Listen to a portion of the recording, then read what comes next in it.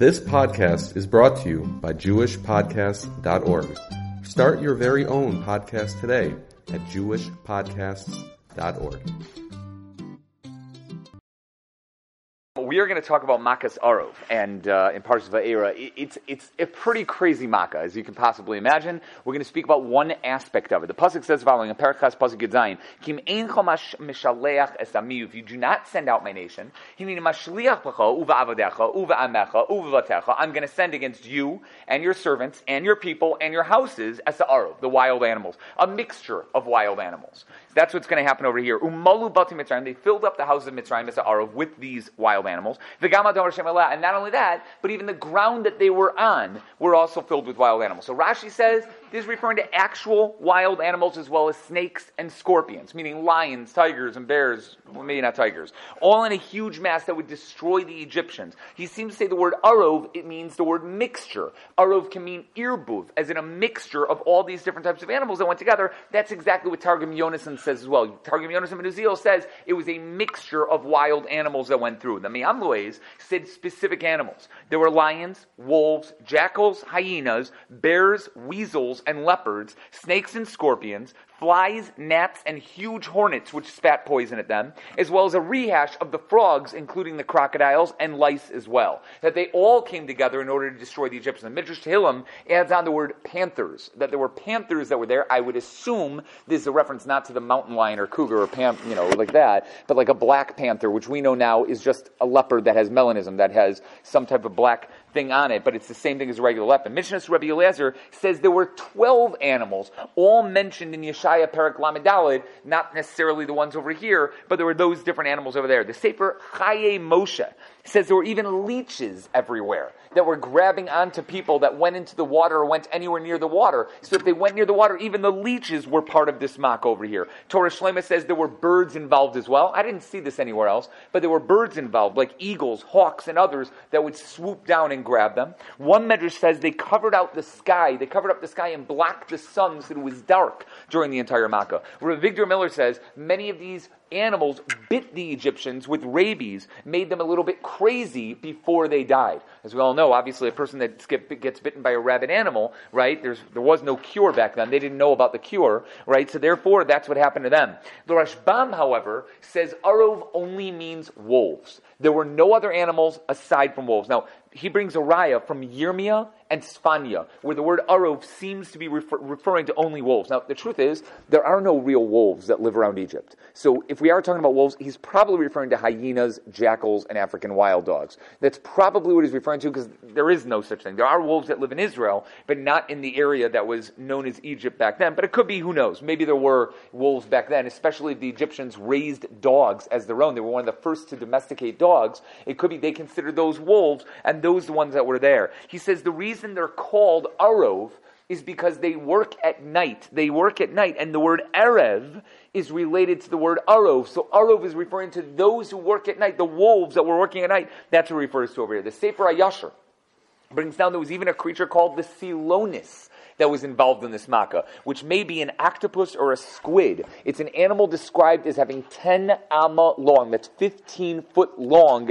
arms, which went onto the rooftops and tore off the rooftops from where they were and unlocked the doors so that the chayos could get in. I think it really means that they tore off the doors that were there. It seems that they removed the whole area so they couldn't lock it up afterward. So even if you were hiding inside a house, if this animal came near, it would destroy all the areas around. The Medrash may have been learned from the word uvavatecha. If you look at this, really, there's something that makes no sense here. Look at the wording. It says, I'm going to send against you and your servants and your people and your houses. How am I going to send against your houses? What does that mean?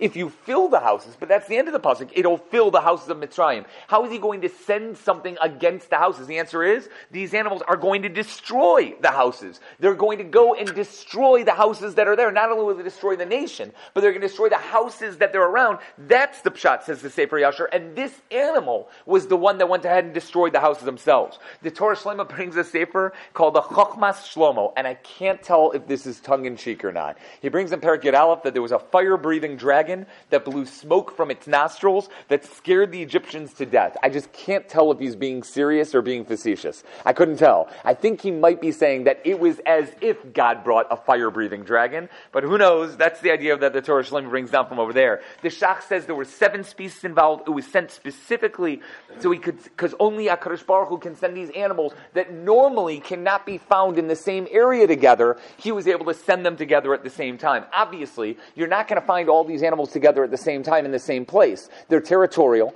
They despise the other types of animals. There's no way you're going to find, for example, a hyena and a lion in the same place that are not fighting each other. They're not going to deal well with one another unless you have a whole pack of hyenas, but then the lion goes away. In that sense, says the Shach, HaKadosh Baruch Hu sent this in a way where the animals were fine with one another and he didn't have to worry about them fighting each other. The Be'er Yosef says that's why this makkah is called Arov and not Mishulachas, because the miracle is not that the animals come. Animals come all the time. Animals fight all the time. That's not the issue. But that the animals came together all at once. That proves that the whole makkah was a massive miracle set up by Hashem. Meaning the fact that they saw wolves fighting them, or just lions fighting them, or an eagle coming up against them, that was not that. That happens. That happens in everywhere, wherever you are, these animals go through. But the fact that all of them came together, that was a shocker. That's something they couldn't understand. What's up, Frank? Why don't you say that the miracle was that they came from nowhere as opposed to they came from a forest? Meaning they came out of nowhere, because seriously, Egypt is in the middle of a desert, right, with a little area by the Nile Delta, so where could these animals have come from? That's the idea. It could be, if you're dealing with animals that should not have been there, then you're right. If you're dealing with animals that belonged in Egypt, then it's not as much of a shocker. You know what I'm saying? Then it wouldn't be as much. Reb Hirsch... I'm sorry, yeah, definitely, without a question, especially from the Miyam Lo'ez. Reb Hirsch says there's no way Arov means a mixture of beasts, the way that Rashi says it. There's no way. That can't be what Arov means. Since a hay, at the beginning of the word, ha-arov, the mixture, makes no sense. There is no mixture of beasts that we already know about that you could say, God sent the Arov. That makes no sense. It's just the idea doesn't make any sense over here. Rather, it comes from the word arava. Arava means wilderness, that they were wild. There was a wildness that came into Mitzrayim. The Mitzrayim, even though it was a fastidious land, a land that was perfectly fine with everything they had, they were very, very clean and very, very orderly, and they were able to keep the wild animals out. This land became a place of the wilderness. It didn't belong to anyone, but that's the word arov. It wasn't irvuv, as in a mixture of animals. It was an arov. It was a crazy area where all these things happened together. It made the wilderness attack them. It was as if they found themselves in the middle of a jungle. That's where they were, and they had no idea what to do with themselves. That's where Rav Hirsch learns up the word arov. The Ksava Kabbalah says such a brilliant shot, and it just takes everything we know about Egypt and puts it into perspective here.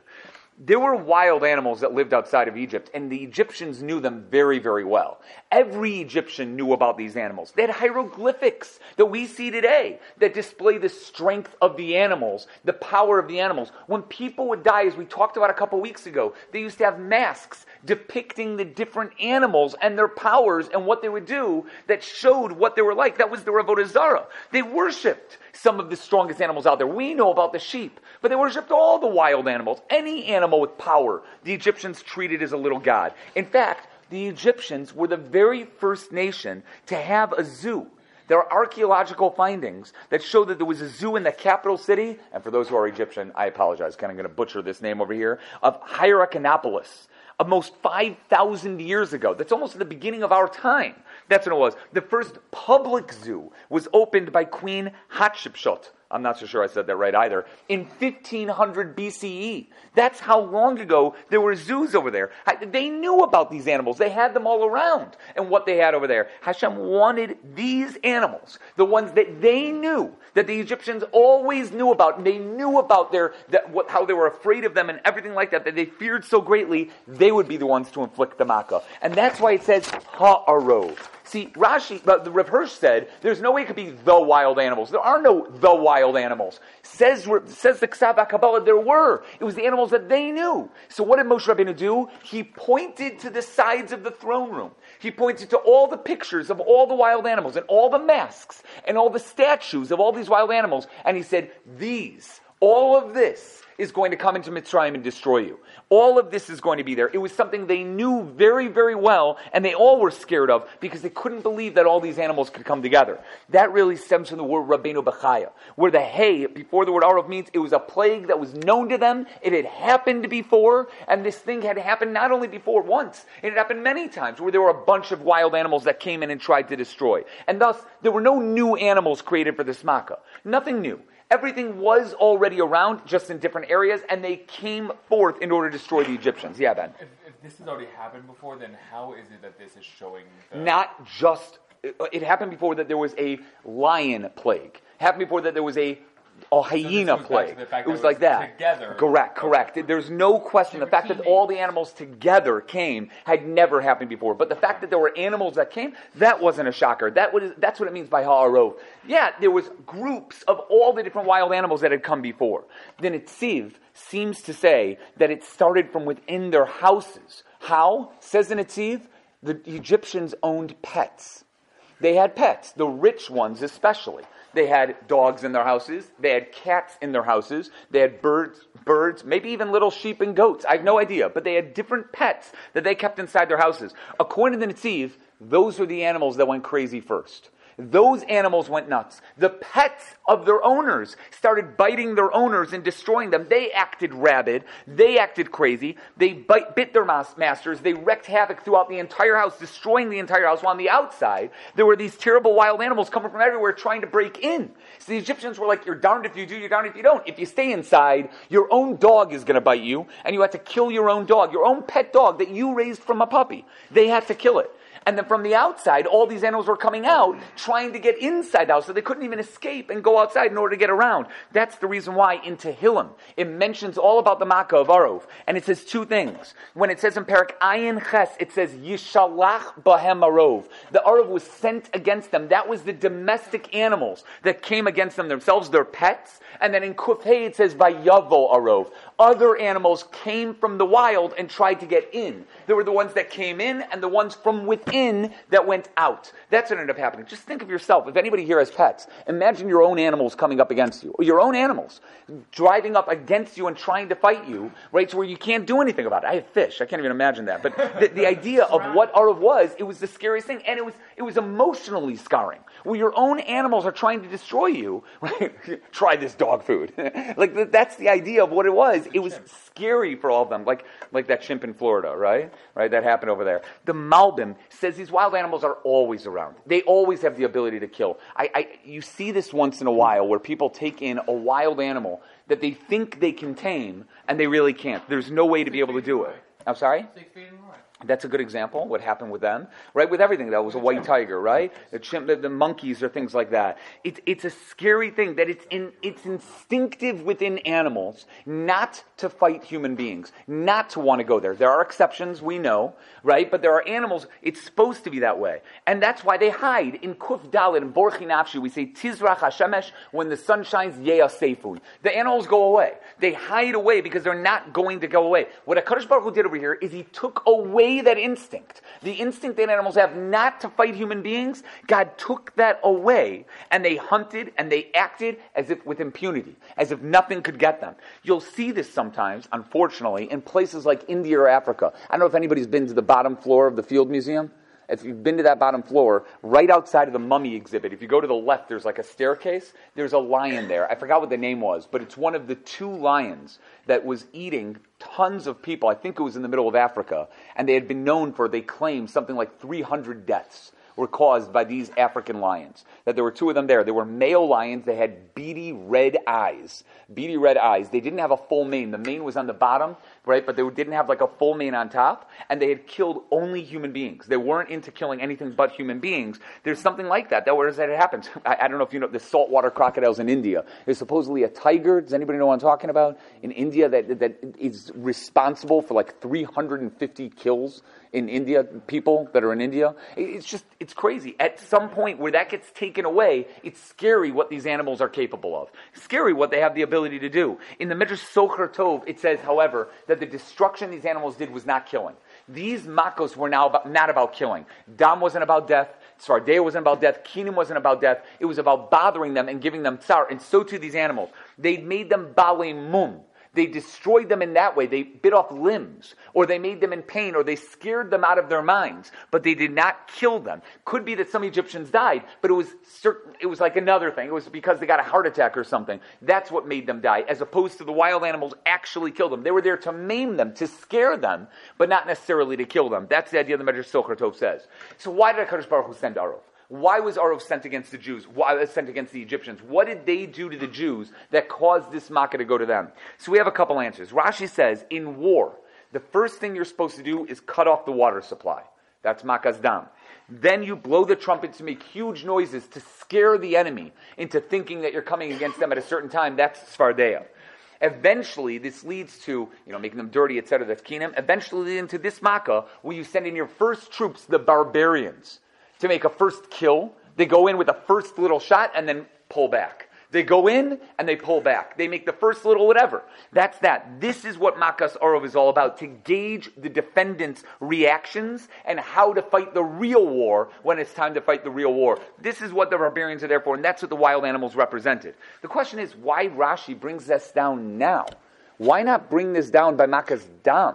When we first started with the Makos, tell us why this is the order of the Makos. Instead, Rashi waits past Dam, Tzfardea, Kinim. By Arov, he says, let me tell you the reason why we bring these Makos. Here is the reason, because of all this order, this is what we do at war. Why here? Why would you do it here? And the answer is, the Gur Aryeh says, because the first three Makkahs made sense. Dam, well, that's the water supply in Egypt. That was something right there. Tzfardea, those frogs lived in Egypt. That made sense also. Kinim was the dust of Egypt.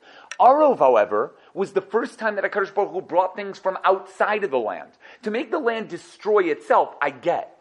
To bring things from within, why do that? What was the point of that? Why would you do that? Says the Medrash, to do what the strategies of war are. You hire the barbarians to go in and do this. That's the idea behind it. Another reason why is because you would have thought frogs would be part of this makkah. Why are frogs different from Arov? The frogs also croaked into whatever it was. Why are frogs not included in Arov? We said before that they might have also been included in Arov. But why weren't they? Says Rebbe Sada, same thing over here is the strategies of war. First you make the noises, then you go in with the first kill. That's the idea behind it. But then comes the Maskil David. We said this before. It could be that Arov wasn't wild animals. It could be it was bugs like gnats and hornets and wasps and those things. It seems like as well. It's a machlokes, Rabbi Yehuda and Rabbi Nechemia. Rabbi Yehuda says it was wild animals. Rabbi Nechemia says it was all bugs, all these types of insects that came and stung them and did all these types of things. It seems that this is the machlokes. Was Makas Arov about death, or was Makas Arov about punishments? Now we said before, we just quoted the Medrash Socher Tov, that it wasn't a punishment of death, it was a punishment of hurting them. But then why bring lions and tigers and bears? What was the point of that? Says the Maskil David, it's exactly that. If you say that it was all about killing them, then of course you bring wild animals. If you're going to say that it was just for punishments, then what was the point of this makkah? Why would you have brought it about? And says Rashi, here's the pshat, that it was a strategy of war. It was an idea that you bring about in war, and that's why Rashi brings that down over here. Okay, number 2, Yalkut Ruveni. This makkah was because they were unfaithful. Mitzrayim was known as a nation that was into arayos. So the men and women were not careful about who they were married to. And since they intermarried or they were together with people that they shouldn't have been together with, because that was happening, they mixed themselves up with relatives, married women, etc. And men, obviously. Therefore, they were punished with a mix of animals who weren't careful about who they were next to. They're going to act with arayos. We're going to act with arayos. HaKadosh Baruch Hu gave them the makkah of a bunch of animals put together. In that sense, Arov is from the word erba, so to speak. Somewhat related, but not exactly, whereas there to destroy the arayos that they had had. The Mishnah's Rabbi Eliezer says, when the Jews would finish their work, the Egyptians would make them raise their children and carry them around everywhere. The kids acted like animals, and they would have to carry them, one in one arm, the other in the other arm. One would grab one leg, the other would grab another leg, and another one would be hanging by his neck. And says the Medrash, what happened was when they would go out to the shuk during Makas Arov, the animals would take one by one from every leg, from every arm, every part of the Jew. The Jew would be fine. but all the kids would be destroyed, says the Mishnah of Rabbi Eliezer, because they made the Jews watch their kids and treated them without that respect. Therefore, this is what happened to them. That's the Mishnah of Rabbi Eliezer.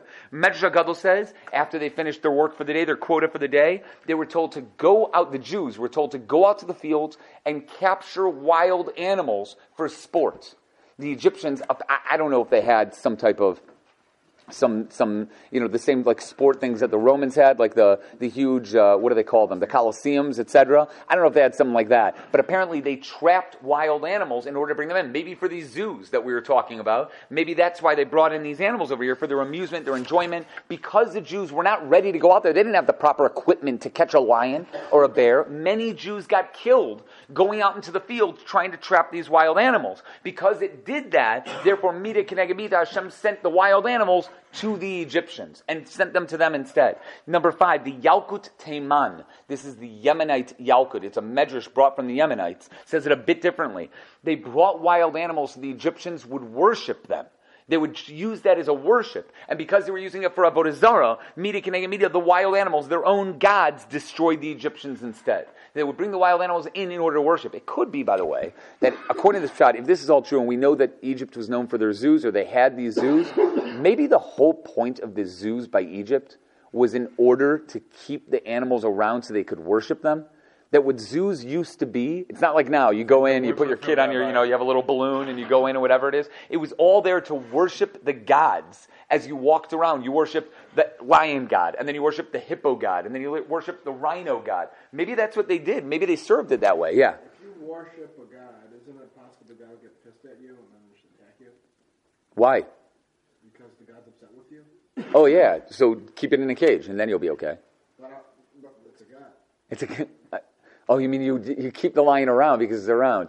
Maybe the spirit of the lion is what you want, but not the lion itself. The lion itself is the embodiment of evil that's surrounded by the God that's behind it. I'm getting a little too deep, but possibly, right? That's the reason why they did it, so they kept it in. If it was because it was their gods, then why would they think it was Hashem's doing and not their gods doing? Meaning their own gods were getting them? Their own God was getting them, not Hashem was because getting them. again, they're coming together at the same time, so it's all weird. the Oh, gods wait, got no, mad hold on. once. Wait, you don't need that, because Moshe Rabbeinu told them this is what's happening. That's the reason why. Because Moshe Rabbeinu provided the information before anything happened, and he already done Dam Tzfardei and Kinim. I hear that, but yeah. I'm sorry? He's tight with, but he said it's from Hashem, and what about Dam Tzfardei and Kinim? What about those? Like he'd already done, it's not like Moshe Rabbeinu gets up and he's just like, gods come, unite. Like it's not like that happened, right? He calls the other Makos, and then this is like an added one to over here. The Shach says that they killed many Jews without caring whatsoever. And Noach, in Parshas Noach, it says, the Chayos, miyad chaya edrashenu, those who murder, I'm going to take revenge through the Chayos themselves. Therefore, since they gathered in these big issues and they tried to discuss how to kill the Jews, Hashem sent the Chayos against them. That's what he did in order to destroy them. That's what he ended up doing.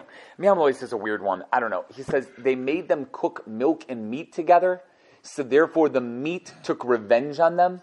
I mean, honestly, it's better than milk taking revenge against you, right? But I don't know what that means. I have no idea what that means. That the milk and meat, that the meat took revenge, that's what the basar was. I have no clue. That I don't get whatsoever over here. Midrash Lamdenu says because they tried ruling the Jews are like animals, Yehud is a lion, Binyamin's a wolf, etc., all those different things. So Hashem sent those very wild animals against them, and finally, well, the Mea Shiloach, we don't need this whole thing. There was a tikkun for all this, etc., but that's the Mea Shiloach over here. Now, the last thing we're going to talk about, which really has a lot of stuff on it, is what does it mean, the Eso Adama Asher Maleha?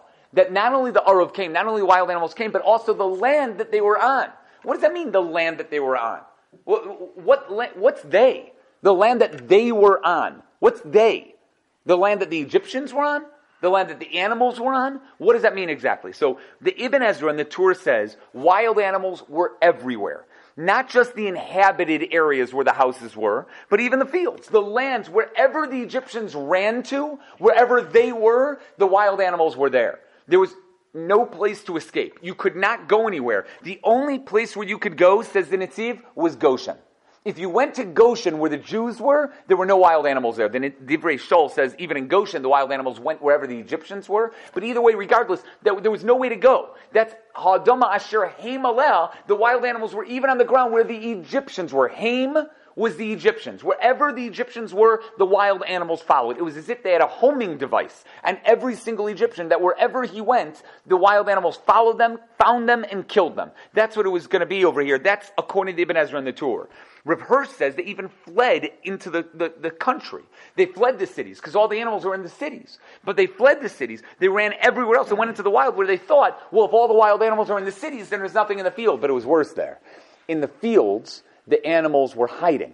They were lying in ambush. In the cities, they were walking around the streets, but in the fields, it was even scarier. They're walking around in the fields, and there were tigers and lions hiding in the bushes, hiding in the brush, waiting for them to come in, and then they grabbed them while they were outside. In the cities, they were scary in the streets. This was even scarier because you felt like you were being hunted, says Rav Hirsch. That's, again, Ha'adam Asher Haim Aleh, wherever the Egyptians went, that's where these animals were. The Or HaChaim says this as well, the same basic idea. The Sforno says a little bit differently. He says, it's not the land where the Egyptians were. It's the land where the houses were. Even the land that the houses were on were filled with wild animals. Now, what does he mean by that? Sforno says there was vermin, rats, and mice living in the thickness of the ground. So even when they felt secure in their houses, when they felt like, oh, we're fine, we're sitting in our house, we got the doors locked, the roof over our heads, we don't have to worry about any of the wild animals, all of a sudden coming up from the ground below were these rats and mice and moles and whatever else could come up from the ground. They started pouring into the house. Can you imagine rats running into your home everywhere? You know what the scariest thing in the world is? There was an article not too long ago that I saw in Reader's Digest, I don't remember where, and it said it's very easy for a rat to climb through the sewer system and to come out into your toilet. Extremely easy. It just has to happen. Does that scare the living daylights out of you? I haven't gone to the bathroom since then. It's been 3 years. I don't even know what to say. That's the scariest thing in the world. For them to have that, and all the animals just coming out from the ground itself, says the Sforno, they were scared on their mind. They didn't know what to do. Couldn't go outside. There were all the wild animals there, but you couldn't stay inside because of that. It was like whack-a-mole. It was like an actual whack-a-mole, right? That's what you're really playing in your house the whole day. According to that, Haim is their houses. Where Chaim Kanievsky says it was snakes, along with the moles, etc. The Malbim says as well that the animals started digging in. They couldn't get in the traditional way, right? They couldn't open up the door because they didn't have that ability. So they started digging underneath the ground. The badgers would go underneath the ground. Maybe the wolves would go underneath the ground, and they'd find themselves inside. They would be able to get in. So even the Adom Hashem Aleh, even the ground that they were on, were filled with the animals trying to destroy them, says the Malbim. The Ksav HaKabbalah seems to say it from the pasuk itself. It says the word Vigam Ha'adam Hashem Aleh. So if I ask you, what does the word Gam mean? Also, right? He says Gam is the Aramaic word Guma. Guma is a hole, making a pit. The Gam Adama means, and they dug the ground, Asher Himalel, that the houses were on. They dug into the ground. It doesn't mean, and also they were on the ground as well. It means, and they dug into the ground that the houses were on. That's how you read the pasuk. The way to read it is crazy now. You read it as literally, they filled up the houses, and they dug into the ground underneath the houses. That's what they ended up doing. That's how the Ksav HaKabbalah understands it, that the Guma is referring to that. There's a Sefer Tzafnas Paneach. It's put together by Menachem Kasher, but it's originally from the Regina Rebbe.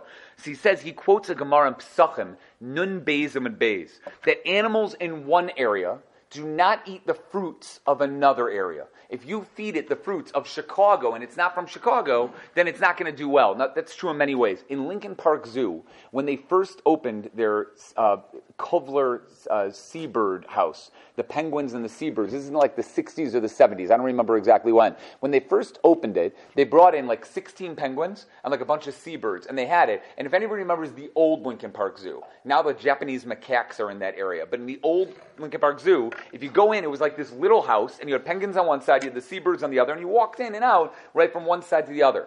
So what they used to have a bunch of things in there. They woke up one day, the zookeepers, they walked in, every single bird was dead. Every single penguin, every single seabird was dead. And they couldn't figure out why. They did a toxicology report afterward, and they realized they were feeding them fish from Lake Michigan. And all of these birds were used to the fish that are found by Antarctica, all the way down. the types of toxins, the amount of vitamins that they got from the fish that were in Antarctica were completely different from the toxins and all the different types of vitamins that you get from the fish in Lake Michigan. Anybody who has a pet and gives them the right type of food knows you got to give it food that it's used to. If you give it something different, they're going to die. If you have saltwater fish, if you've ever had saltwater fish, you have to feed saltwater fish specifically what that fish eats in the wild or something similar to it. If it doesn't eat it, it'll die. It won't eat anything. That's a big thing with keeping eels in your house. If you ever have an eel, a saltwater eel, it's very hard to feed them because they only eat what they would normally eat in the wild. You can't feed them anything else. So because of that, that's what happened. They kept doing it. If this is what happened, the animals that were there, if they would have eaten the Egyptian food, these are animals from all over. They came from all over the different lands. If they would have eaten the Egyptian food, they would have gotten sick. They wouldn't have been able to fight because they would have died from all the different foods that they would have had to eat over here. So therefore, these animals needed their own land. They brought the food. They brought the land that the animals were on. Haim is not the people, the Egyptians, or the houses. They brought the land that they were on. They brought food from their homes. It's as if they had like bags, sacks, like little bindles, like the hobo bindle, you know what I'm talking about? The little stick with like a little thing on it. Like all the animals came together with the little bindles, holding everything, bringing it in, right? In order to okay, I'm going to set this down over here. Now I got to scare some Egyptians. And they would go back home and they would eat their own food as opposed to the food in Egypt itself. Not that any of these makas have to be explained in a natural fashion. There's no reason to have to do that. But since, obviously, HaKadosh Baruch Hu can do whatever he wants. But maybe, if there is a mass exodus of prey from the land south and east of Egypt, if HaKadosh Baruch Hu caused it, that all of the animals that were the prey of these wild animals ended up going up north toward Egypt, that they all went together to the Nile Delta to feed, if there was a huge famine down in the savannah, and there was a drought, and there was no water anywhere, so they had to go to the Nile Delta in order to feed, then it makes sense that all of the predators would follow suit. That would cause all these crazy predators to be found in an area together with all of their prey, an area where everything would go crazy because they're all in the wrong places, feasting on the domestic animals of the Egyptians and all of their stuff as well as the Egyptians themselves. That would make sense that that's what they were doing. They weren't used to the food that was out there because they were totally off. Everything was totally off. That's a way of understanding it, but I don't think we need a natural way to explain any of these makas. The Maral Diskin and the Tosefes Bracha say the idea in a different way. Bechoros Tasamad Aleph. Has anybody seen that Gemara with Rabbi Yeshua and the men of Athens, where he brought the men of Athens to the Caesar? The Caesar at the time was Trajan. Does anybody know what I'm talking about? No? You don't know what I'm talking about. It's an awesome Gemara. When you learn Bechoros, because everybody here does Kachim, Daf Chesem Beis, one of the greatest Gemaras, where Rabbi Yeshua gets into a fight with the men of Athens, and they argue in riddles. Tremendous Maharal, tremendous Gra that explains that Gemara. In fact, the river, not the river of the kettle and the, no, not that one. The Juggler and the King. You know what I'm talking about? Yeah. You haven't read it? Book, yes. Has anybody here read it? Seriously? Okay, people, you have homework. Go find the Juggler and the King. The Juggler and the King's awesome. Half of the book is on the Gemara in Bechoros, Daf Chesem Beis. The other half is in Baba Basra with Ayin Gimel, with all those, the Rabba Barachana Gemaras. It's awesome Gemara. It explains everything about life, how the men of Athens, the Greek Chachamim, were arguing with Rabbi Yeshua about our Torah, what their arguments were, and Rabbi Yeshua's answers back. It was awesome stuff, actual philosophy versus Torah, and the Gra and the Maral explain what our answers are to those philosophical questions. It's awesome. It's a really, really awesome book. And it's in English, it's the English version of those Sfarim on that Gemara. It's awesome. In that Gemara, at the very end, he convinced the men of Athens, Rabbi Yeshua convinced the men of Athens to come with him to Rome. He brought them and he brought them into the Caesar's palace. This is either Hadrian or Trajan. It's one of the two Caesars. And he brought them in. And Hadrian or Trajan looked at them and said, these are not the men of Athens. They have no audacity. They're people that were known to be big chachamim. I don't see that in them. And Rabbi Yeshua turned to him and said, it's because they're not on their proper land. He brought out dirt that he had taken from Greece, and he put it down underneath the feet of the Greek people, these Greek chachamim. He put it underneath their feet, and they sat there, and then they started blaspheming the king. And the king's like, this is them, and then he killed all of them. Right? He realized it was them. They wouldn't be strong until they were actually standing on their own ground, not until they actually stood on their ground. In Eruvin, Pei Aleph Amud Aleph says, a dog without his town, meaning if a dog goes somewhere that it's not used to, it takes 7 years for it to bark. 7 years for it to get, I don't know if it's dog years, but 7 years for it to get used to its surroundings and start to bark again. That's the idea about it. In Sota, Mem Aleph, Rav and Shmuel argue. Remember when Elisha pulled out those 42 bears? It's not Mem Aleph, by the way, it's Mem Zayin. Does anybody have Mem Zayin? Oh, that's a mistake. It's Mem Zayin Amid Aleph. That's a mistake. Either way, we see from Rav and Shmuel that there was a miracle within a miracle. There were 2 bears that came to eat the 42 kids. You know what I'm talking about?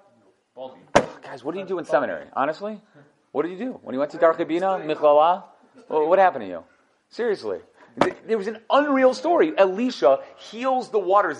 There's these waters that are all bitter, right? And Elisha goes and heals them. As he's walking out of the city, these kids, these 42 young men who were in charge of bringing water from another town, they would bring this city water. Well, they just lost their jobs because all the water is sweet now. So they just lost their jobs. They ran up to Elisha and they said, "Get out of here, Baldy! Get out of here, Baldy! Alei Kereach, Alei Kereach." They yelled at him. So Elisha saw this brazenness of these 42 kids, and he said, "You're calling me Baldy?"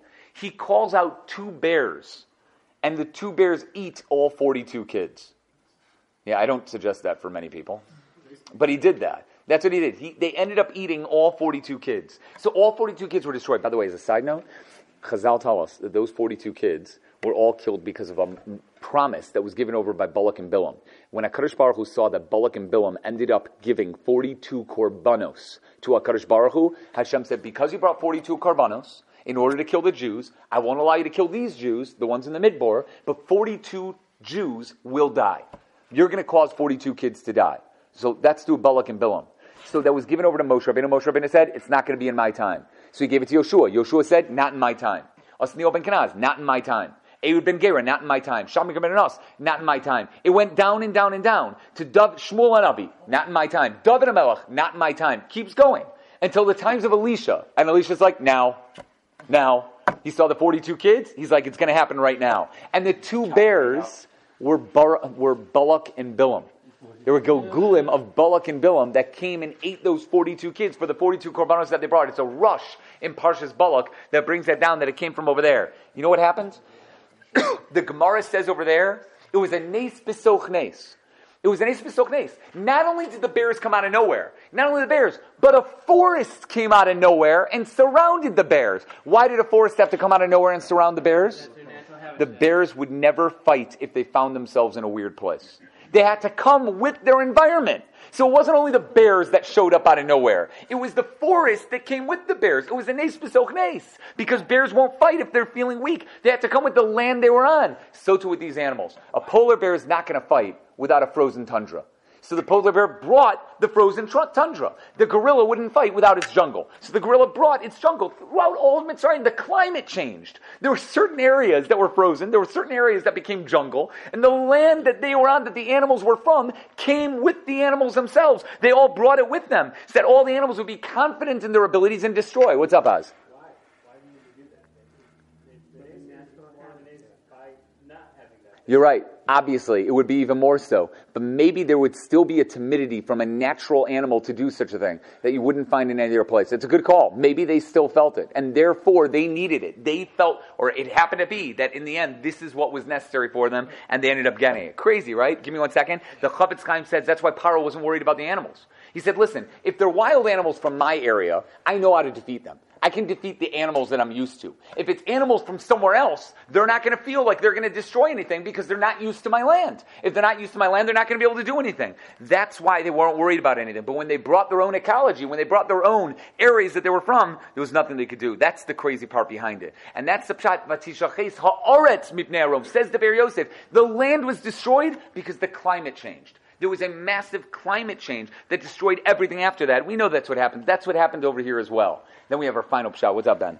If that's the case, that the land came with them, then they weren't mixed up the way it seems from before. They were still in the same areas. They were in the same areas, but I mean, if the polar bear couldn't be next to the jaguar, yeah, they two different climates. That was the cool part. I don't know if it's entirely true. I wish I could have brought the picture of Gadi Pollock from the Haggadah. You know what I'm talking about? The colorful Haggadah? No, not our scroll. No. The Chet Haggadah. The Gadi Pollock Haggadah. It's the greatest pictures of all time. You mamish cannot hold a Pesach without it. the greatest pictures. In that Haggadah, it has all the animals together. Like one has a little forest with it, a jungle with it. The other one has like a savanna with it. The other has like a polar bear exhibit with it. Like they're all together, but in the same area. That's how I picture it. Could be not. Chanukah Satira. That's quoted by the Chidah. Nitzutze Shimshon. The Gra. Sam Sofer in the name of his Rebbe, Reb Nosson Adler. The Maril Diskin and the Tosefes Bracha. All 6 Pirushim say the exact same shot. They all say, there's a Rash in Mesechta Kilayim, Perek Ches Mishnah Hey, that says there's a wild animal called the Adnei Hasodeh, or the Yidoni, that grows out of some type of gourd from the ground. That there's a pumpkin in the ground, and it has a tendril that grows from that gourd. And on that gourd is a type of creature. That creature either looks like a human being or some sheep that has no wool on it. It looks like some woolly, some non-woolly type of human-like creature that grows from this gourd. And that way he's called the Avnei Hasada, the Adnei Hasada, the master of the ground, or a stone of the ground, so to speak. There's no way to get close to this creature. If you come close to it, it'll tear you apart with its claws. However, you can shoot arrows at the tendril, at the little belly button thing that this thing grows from, and if you shoot it until it goes away, all of a sudden, then the creature is destroyed. Even that creature came to Makas Arov. But the problem, Paul, is how could it be there at Makas Arov? It needs the ground that it was on. So what happened? The animals came with the ground that it was on. Even this animal that could not move without the pumpkin, without the gourd, it dragged the gourd all the way with it, brought it to Mitzrayim, and destroyed the Egyptians with that gourd that it was on. It's an unbelievable shot. This animal, by the way, nah. I can't tell you much about it. The Tiferes Yisrael says that he doesn't understand how it eats. If it gets all of its nourishment from the stomach, then why does it have a mouth? But the Rash himself says that it fed from the grass around the gourd. So that is weird. I don't know where it gets the actual food from. The Pnei Moshe also says it as well. Maisa Tuvia was a doctor who lived about 350 years ago, said he went around to look for this creature, and he heard that in the Territoria Haggadola, which are the areas of about Zaire and Niger and Nigeria in Africa, in that area there was a creature called the Boromitz, Boromitz, although he wrote it in Yiddish, right? The Boromitz, that was attached to a gourd in the ground, but it looked more like a sheep than a human being, right? And it was somewhat dangerous, whatever it was, but I don't know. Honestly, we don't know any creature like this whatsoever. If somebody would find it for me, that would be awesome, absolutely awesome, but there's nothing that you can find that really shows that something like this is around there. It had horns, its blood tastes like honey, by the way, and its flesh tastes like fish, which is always good. You gotta love that. Pardes Yosef says there are other animals. Anybody know the half dirt, half mouse creature that's brought out there? It's brought down in a Mishnah in Chulin and in Sanhedrin Sadi Aleph Amud Aleph. It's mentioned in both those places. Maybe that animal, in order to come, needed the ground that it was on. And maybe Rechaim Kanievsky says in Yoreh De'asim and Pei Daled Sif Tes Vav says there's a type of bird that's attached by its beak to a tree. Awesome, right? That bird, in order to come, needed the tree that it was on. How these animals exist, whether they really existed, I have absolutely no idea. I would love to think that they existed at one point in time. It's very, very hard for us to understand that. And if somebody tells me, Rabbi, I don't believe in this creature, I'll tell you, you're a Rosh Gomer and you're going to Gehenna. But then I'll tell you, I hear you, dude. I totally hear you. I totally hear you. I hear you. This is not one of those things. I don't think you're going to go straight to Gehenna. You'll probably pass go and collect $200 before going to Gehenna if you tell me you don't believe in this creature. Okay, I'm okay with that. You probably will get free parking. Yeah, you might be able to also get, maybe you'll get that hotel on Boardwalk and Park Place that you've always been asking for, right? It's possible you'll be able to get it, right? That might be that. Maybe that's Trump. Maybe Trump doesn't believe in this creature. That's the possibility. President Trump? It's a possibility. We'll stop with this, though, guys. What we did was we spoke about, number one, what Arov consisted of. Then we said why Arov ended up coming to Klal Yisrael. And then we said why they had to come with the land that they were on. Either it was the land that the Egyptians were on, or the land that the houses were on, or the land that the animals were on. And we gave a bunch of different pshatim for that.